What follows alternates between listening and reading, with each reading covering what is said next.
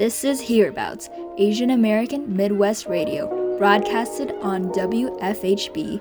We air every Wednesday from 5:30 to 6 p.m. Stay tuned for some more. Hello, and thank you for listening to this week's episode of Hearabouts, Asian American Midwest Radio. Hearabouts is produced by the WFHB and Indiana University's Asian Culture Center. We ask critical questions about identity, culture, community, and shared assumptions. We air every other Wednesday from 5:30 to 6:30 in the evening. My name is Ming Wang, and today we are joined by members of the First Nations Educational Culture Center, or FNECC for short, to talk about their experiences being a part of the Culture Center and the heritage that it represents. Hello, my name is Kain Eller. I'm a sophomore here at IU. I'm from Indianapolis originally. I'm majoring public management and leadership and double minoring Native American Indigenous Studies and law and public policy. On campus, I am the vice president of the Native American Student Association, as well as a justice on the IU Supreme Court. Hello, my name is Alazapa and José Caballero. I'm a fourth year student here at Cali, majoring in entrepreneurship and corporate innovation and co-majoring in international business. Hometown, that's a complicated question. So I'm of Sabinas Hidalgo, Mexico, Mexico. I was born in San Pedro Garcia, Mexico. I grew up in Monterrey, Mexico, but then I moved to Kenosha, Wisconsin. Did my elementary school there, and then moved to Prattville, Alabama, and did my middle school there, and then finally moved back up here to Bloomington, Indiana, and did high school and college here. And I am the former Native American Student Association president, and the current Americans of Aviyala president, involved with both the First Nations Educational and Cultural Center and the Latino Cultural Center here on campus, and trying to be a bridge for both. Yep, great.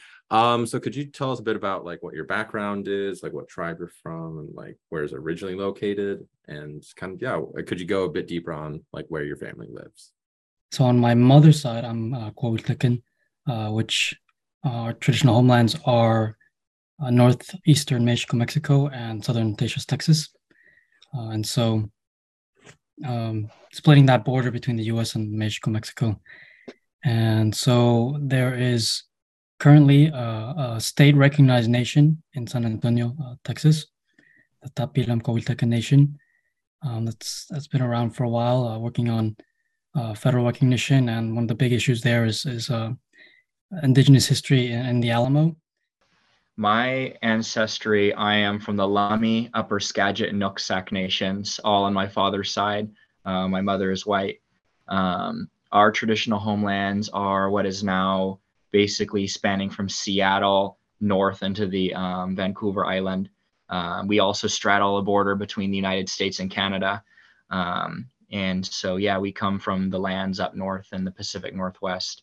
And that's where all my family is from. But I live here now because this is, where my mother's family is from, in the Anishinaabe, Shawnee, Lenape lands. So could you kind of define what the terms mean, like Indigenous, First Nations, Native American, and kind of what is currently being used as? That's definitely a good question. I would say while all terms kind of fulfill a similar role, there's definitely different intentions behind each one. Like for Native American, I think is probably the oldest of these terms, and was kind of created as to be more respectful than the term Indian.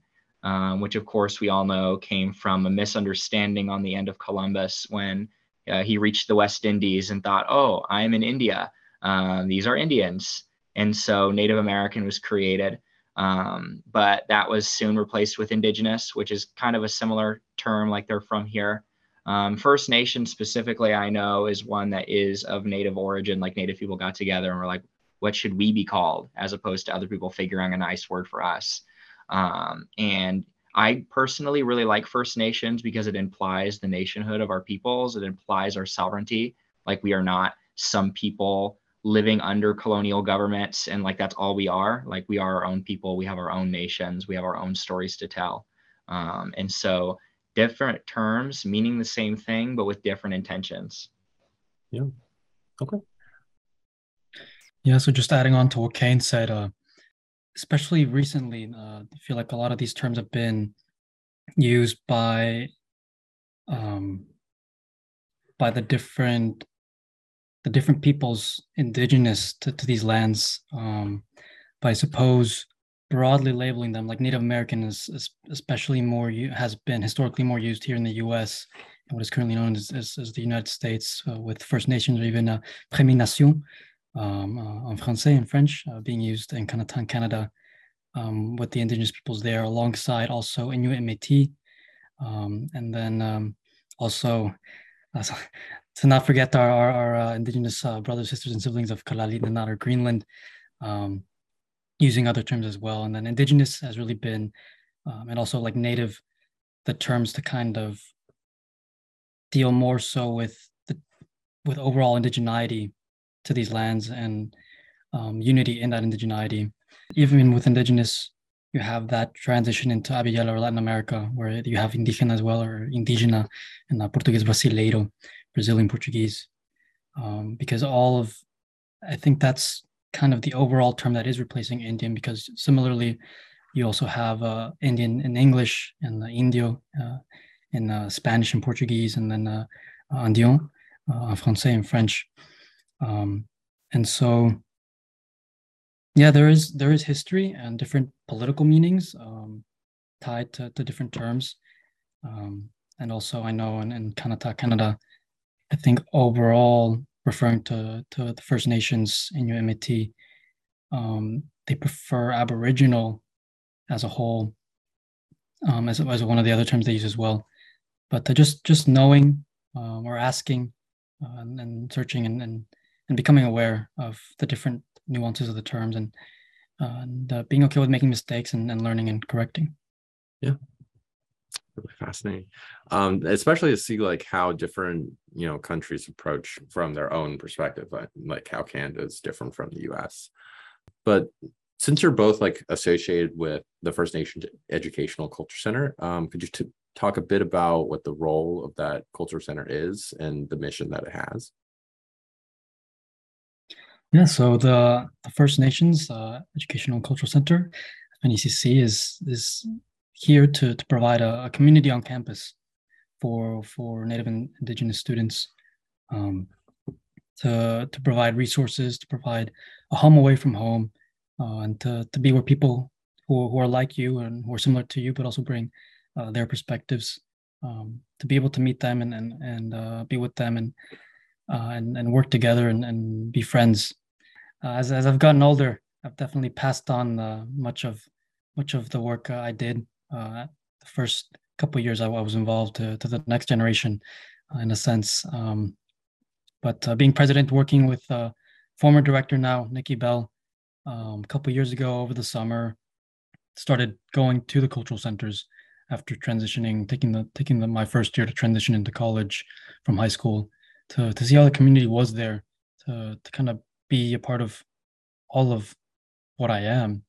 And so working with him and with the students there already to bring back up the organization, because the First Nation Centers has continued to do programming, even in the absence of some of the board members and heads of NASA, the Native American Association, when they graduated, and the organization was kind of on a hiatus for a couple of years. But the FNECC continued its being there, and being a space for the students who would go there. It just needed us students to come together and take initiative to bring back up the student organization. So if Kain would like to speak on that, because he is one of those students.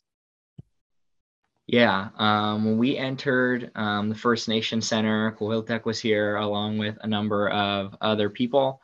And we kind of came in, and like me and Joe especially have been moving the organization forward.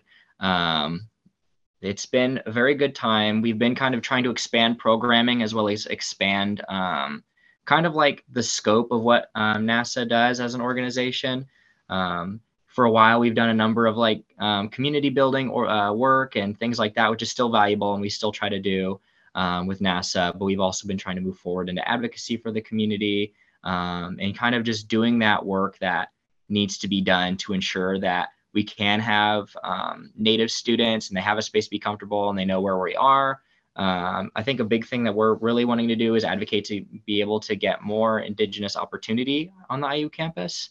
Like a lot of the reason why NASA had went on hiatus previous to Alazapa's coming to the First Nation Center was that there just wasn't really any Native students to fill the role. And that's because, there are a number of, things in our community that prevent many of our youth from getting a higher education.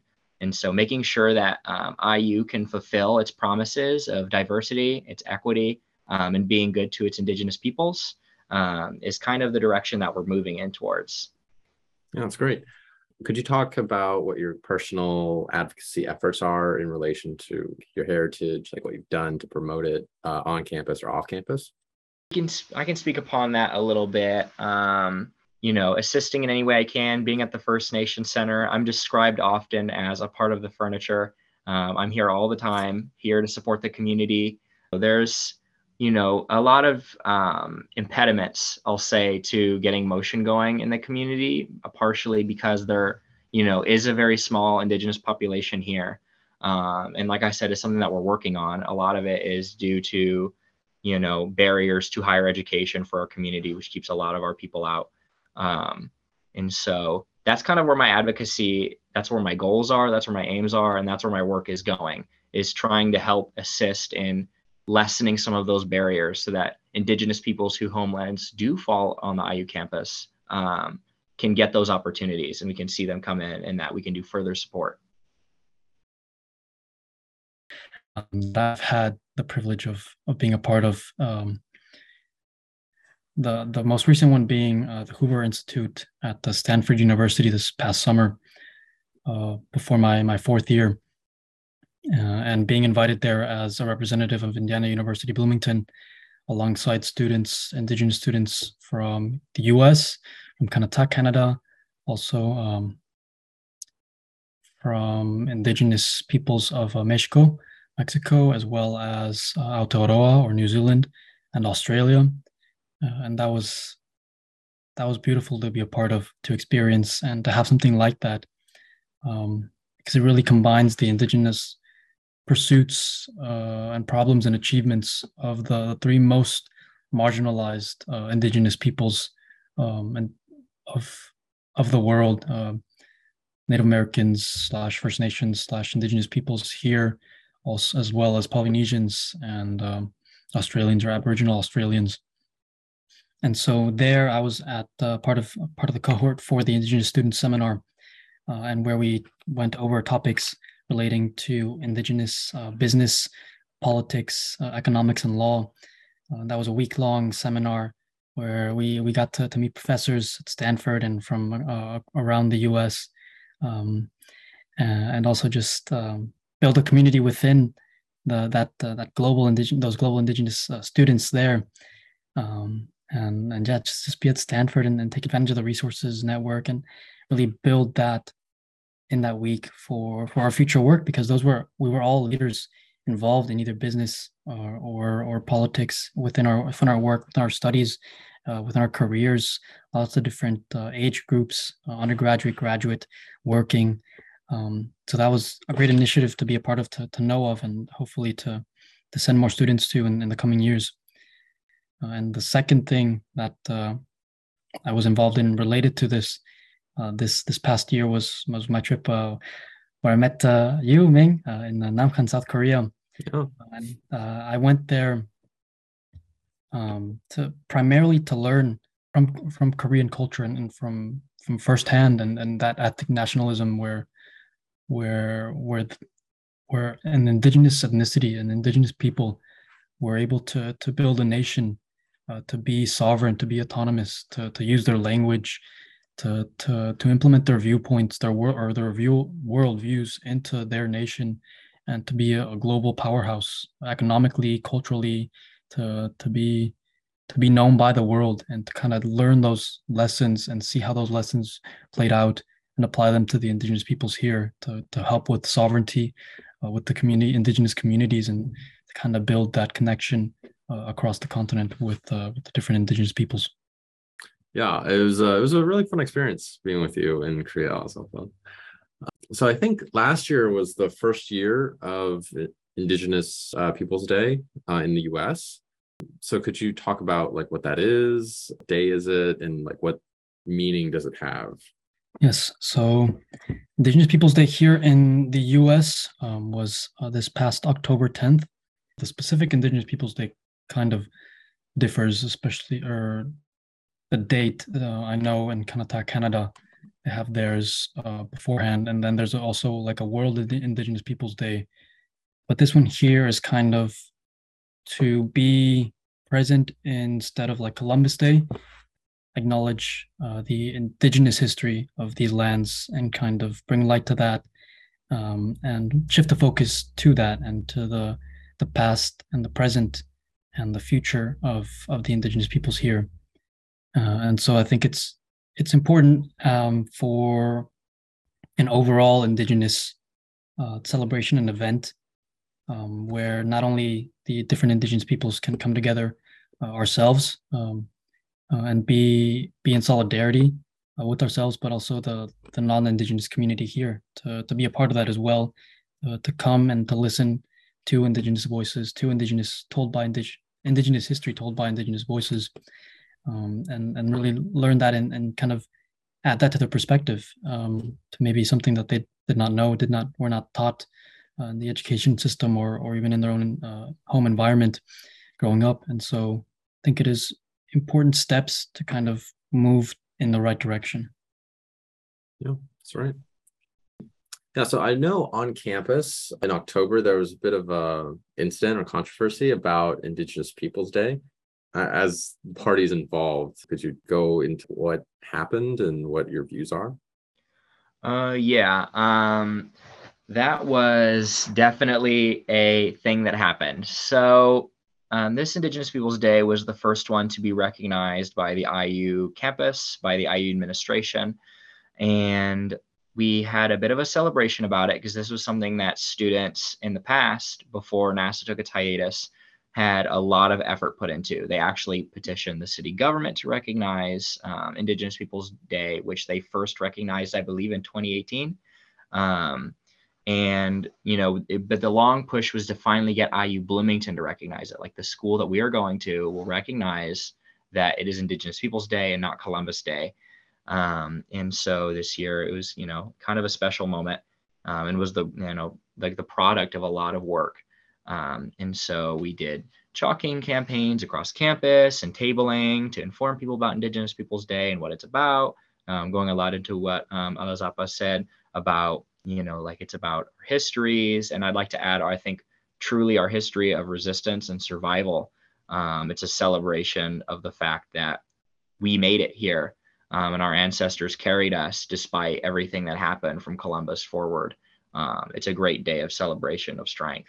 Yeah, we went through all that and put up an Instagram post, and on it, the first slide was our president, Joe, holding a poster that said, "We will not celebrate our genocide," because to us, that is what Columbus represents.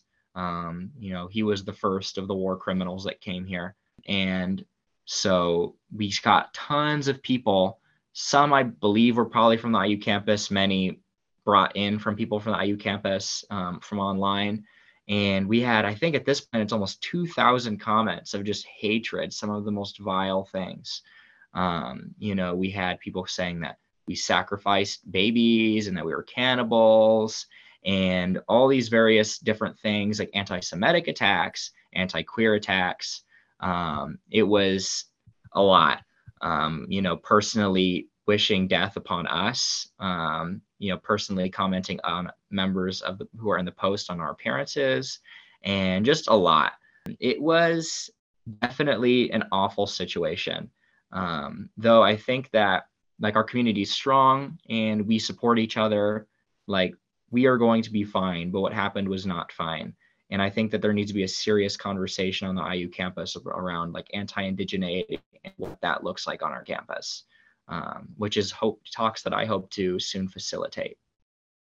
Yeah, and adding on to what Kain said, and to what that kind of showed of the community and of the work that that is yet to be done on a personal level from people not of the Indigenous community and their views. And I know, like, with the people involved in the post and in the center, like seeing that, this first year of acknowledging the celebration, which like in the US has already been acknowledged on a national scale, seeing it within this community, Bloomington, which is one of, or has been in the top of many lists for being open and for being to different views.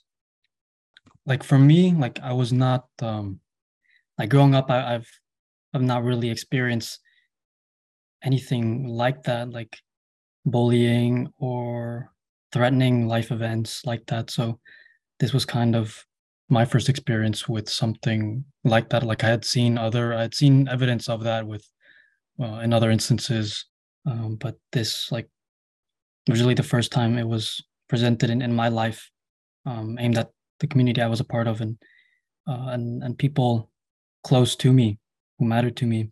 And so it's kind of a sign of life, of reality, of where we are right now. And what's one of the quotes by one of the, like a reformer here in the US, like if you get that kind of hate of response, that means you're doing something right, something that's worth fighting for, because this is about solidarity within ourselves, but also with others who will now live with us, or different ancestries who have different perspectives, but like we're all on Indigenous land. Like you can think something and not agree with someone, but still respect them, and there is no need in this society in which we're in the US, which not a perfect country by any means, but everything we're able to do here with this freedom that many like to tout, this choice, we can just choose to be better, to do better, to say and think better things. And so this is just an occurrence that it is unfortunate, but it is proof that there is work to be done, that the work that we're doing is worth doing, because there are still people who do not see what has been, what is, and what will be in the future. So just learning and moving on while addressing it on the way, and hopefully in the future generations 7 and more, because of the work that we do and our resiliency and support from our communities and outside, they do not have to deal with the same transgressions that we have had to deal with, that our ancestors had to deal with, and they are in a better place because of our actions. What do you guys hope for others to know about Indigenous culture, like for them to build their knowledge on, especially since, nowadays we're seeing a lot more hate crimes against minorities? One thing that I would like to see going forward with education on Indigenous people is a move away from pan-indigeneity, which I will go into that term. Essentially, the idea of pan-indigeneity is that Indigenous people are this largely homogenous group, and that we're all just generally like one big Native American group, which couldn't be farther from the truth. There are various different cultures and ethnicities of all the varying peoples and languages and societies. I am Coast Salish, and I am from the Lummi, Nooksack, and Upper Skagit nations, and we are the Pacific Northwestern people. We are whaling people, we are fishing people, we are crabbing people, we are people of the water. But if you go just over the mountains, you'll find all the plains people, the horse people, the people who hunt the bison and live in the teepees. We have people who live all across the continents, and we live different ways of life and have different ways of seeing things and different understandings that should be respected and understood. Going off of both of your points, Ming, like with the recent hate crimes against like Asians and Polynesians here in the US, and even globally, they're showings of the state of current society, and the work that must be done, but also a sign within those of us who are affected that we share similarities in our struggles and in the work that we do, and so there's that human connection that crosses ancestries, crosses cultures, and so that's one of the ways that we can build that solidarity amongst other ancestries and other peoples. And so, as well with Kain's point, yeah, for sure, a contributing factor to people having these viewpoints and these kind of viewpoints of the past is because of lack of education and of right education, of correct education, on really learning what is, because yes, we have an ancestry, like Asian is an ancestry, African is an ancestry, European is an ancestry, so we have that similar general culture. But like Kain said, if you delve into that, there are hundreds of ethnicities within each of those ancestries. With Kain's other point, like recognizing each of us as we are, I think that's one of the things that's being lost on a personal level that I have noted, like through nationality, with nationality being such like the main identifying factor really worldwide, like that people, you ask someone where they are, or in essence, what are they? And then they say most likely their nationality, because that's kind of the state we are globally. And so that kind of takes away from ethnicity and what we really are. And so that political label, and that is not to say that it is all bad. There is good. There's much good that comes from having a shared national culture, and especially with globalization, with traveling, with going to different places, and being with people, maybe not your people, but being with people who share that nationality, and with whom there is that level of knowledge, of knowing, of similarity that you can be comfortable with. But that is not to say that it should simply be an addition to our individual identities. Yeah, I'd like to really add on to that too. Like, I love all of what was said. And I think even going off of that forward is like having that understanding that the Indigenous perspective is kind of all of those things together, the worldviews, the language, like the way that we view the world is based off of our land, and the way that our language is formed is off of our understanding of our land. I was just listening to an old recording of my uncle telling an old story of this woman who was sent off into the forest to go survive and figure it out. And she was constantly crying. And when she'd cry, they would go, "Simo, be quiet."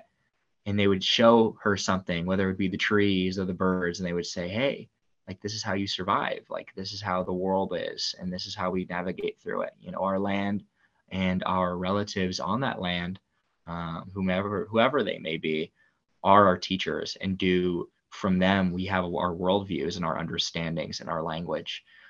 To understand that the land is all of those things, and how important indigeneity is in, observing that. Maybe just to close off, this is very much a past, where the past is very important, but also the present and the future. This is modern. This is combination of all those things, and so the future is indigenous, and that's a global message. We're all indigenous to somewhere, and so these things are the things that that should be taken into the next 7 generations and beyond. Yeah, that's a great message. And I think just the time I've spent with you guys has been really fascinating, and I learned a lot. And I hope all of our listeners also learned a lot about what being Indigenous really means. And I guess just to wrap it up, thank you to our guests, Alazapa and Kain, for joining us today. And thank you for listening to this week's episode of Hearabouts.